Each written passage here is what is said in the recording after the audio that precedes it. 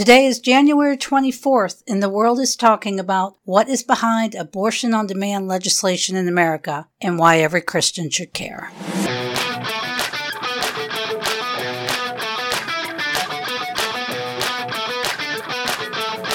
You're listening to What in the World? A look at current events through the lens of biblical truth with Amy Travis.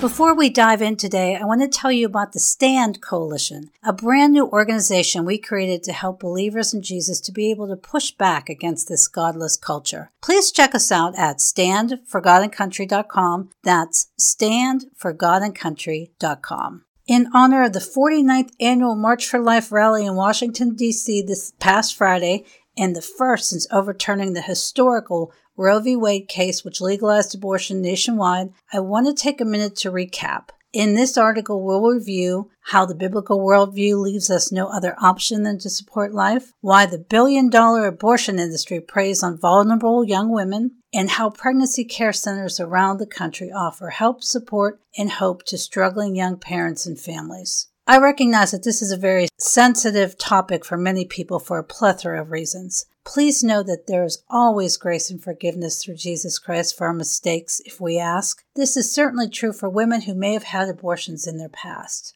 And to be clear, a frightened young woman who finds herself, for whatever reason, facing a difficult decision is not the problem. The powerful politicians and institutions who prey on her are the problem. Throughout our history in America, people of all religions and faiths have condemned abortion. There are a lot of social issues in America today that the Bible does not have any direct answers to, but the case for protecting innocent life isn't one of them. For example, Genesis 1 proclaims that God made man in his image.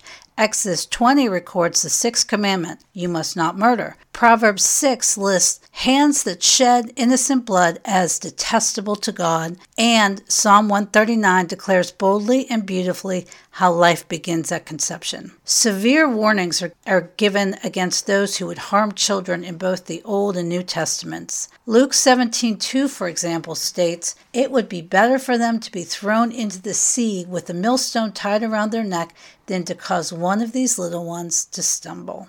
Does your pastor have the courage to address the evil of abortion from the pulpit? If so, congratulations, you've hit the jackpot. If not, I encourage you to reconsider your tenure there.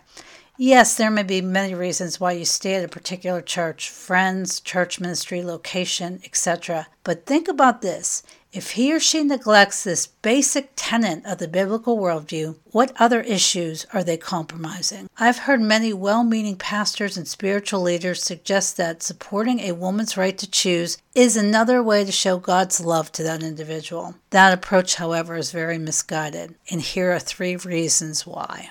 Number 1, there is no safe and easy way to terminate a life, period. Many young women are being told that chemical abortion, or the abortion pill, is a simple solution to their problem. The data, however, shows a completely different story. Between 2002 and 2015, emergency room visits related to chemical abortion treatment skyrocketed by 500%. Further investigation revealed that these incidents may be largely underreported because abortion providers often advise their patients to tell emergency room doctors that they are experiencing a natural miscarriage when they are not. As a result, these ER visits are being miscoded and lives are being jeopardized. What's even more disturbing is the study covered the 7 years before the FDA loosened restrictions to permit treatment to be taken at home without any type of medical supervision. This begs the question, why would the FDA continue to loosen restrictions on this drug rather than banning the treatment altogether?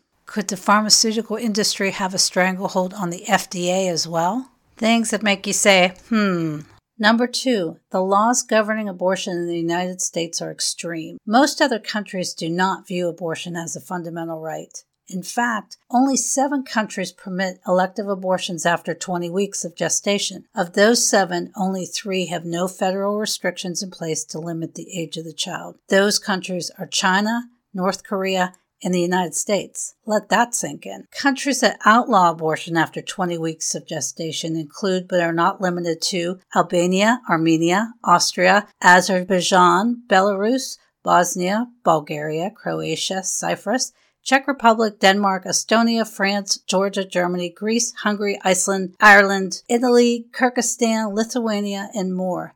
That's just the first half of the alphabet. This raises a question: why does the United States, one of the champions for human rights around the world, legalize late-term abortion when most developed nations do not? This leads us to number 3. Abortion is a multi-billion-dollar industry. The argument is no longer about whether or not the baby in the womb is even a human being. In July of 2015, Dr. Ben Carson made the most pervasive argument proving the viability of preborn children in a statement calling on Congress to stop funding Planned Parenthood. He said, "If it's not a human being, then why are you harvesting organs from it?" Although many Americans don't want to believe this is happening, tragically, plenty of evidence has surfaced. Committee members on a special House of Representatives panel investigating the claim that baby organs are being harvested and sold uncovered startling proof.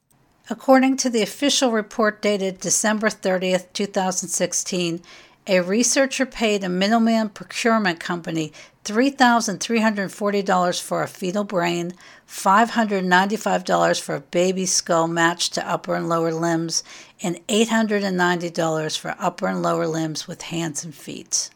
The report is, as you may imagine, very disturbing. If you want to know what's really behind the legislation of abortion on demand, just follow the money. So don't be fooled. Politicians and activists fighting to uphold abortion rights aren't worried about protecting a woman's right to choose. They are protecting their cash cow. Please understand that abortion isn't health care. It's genocide. Since its inception, the abortion industry was never intended to be healthcare. It was designed to exterminate the black population. Margaret Sanger, founder of Planned Parenthood, believed in eugenics. Eugenics supports the idea that a superior society can be created by encouraging procreation among the higher classes and discouraging it among the poor and uneducated classes. As a resident of New York City, Sanger first implemented her Negro Project by establishing a birth control clinic in Harlem, a predominantly black neighborhood, in 1923. In short, Sanger sought to reduce or eliminate the black population through various birth control methods, including abortion.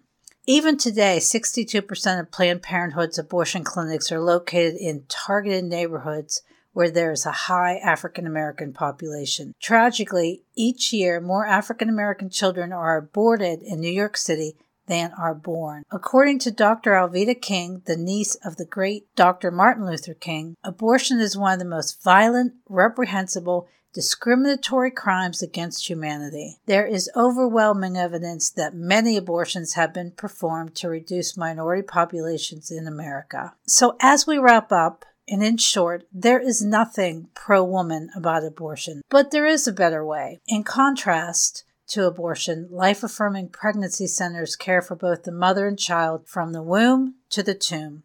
These centers help approximately 2 million people each year by providing free services, including but not limited to ultrasounds, STD testing, pregnancy tests, parenting education, and trauma counseling. Pregnancy centers are growing in popularity and outnumber abortion facilities by 3 to 1. In addition, 400 maternity homes in the U.S. offer help, hope, and housing for moms in need. According to Heartbeat International, there are 3,000 of its affiliate pregnancy help locations worldwide. The group has received more than 5 million calls for their life-saving option line since 2003. The PRC network also hosts a worldwide directory of 7,000 life-affirming pregnancy help center provider locations. If you live in the Pittsburgh area and need pregnancy care and or post-abortive support, or you know someone who does, please contact our friends, Pastors Jay and Tiffany Gilbert at East Liberty Women's Care Center. The phone number there is 412-956-5433.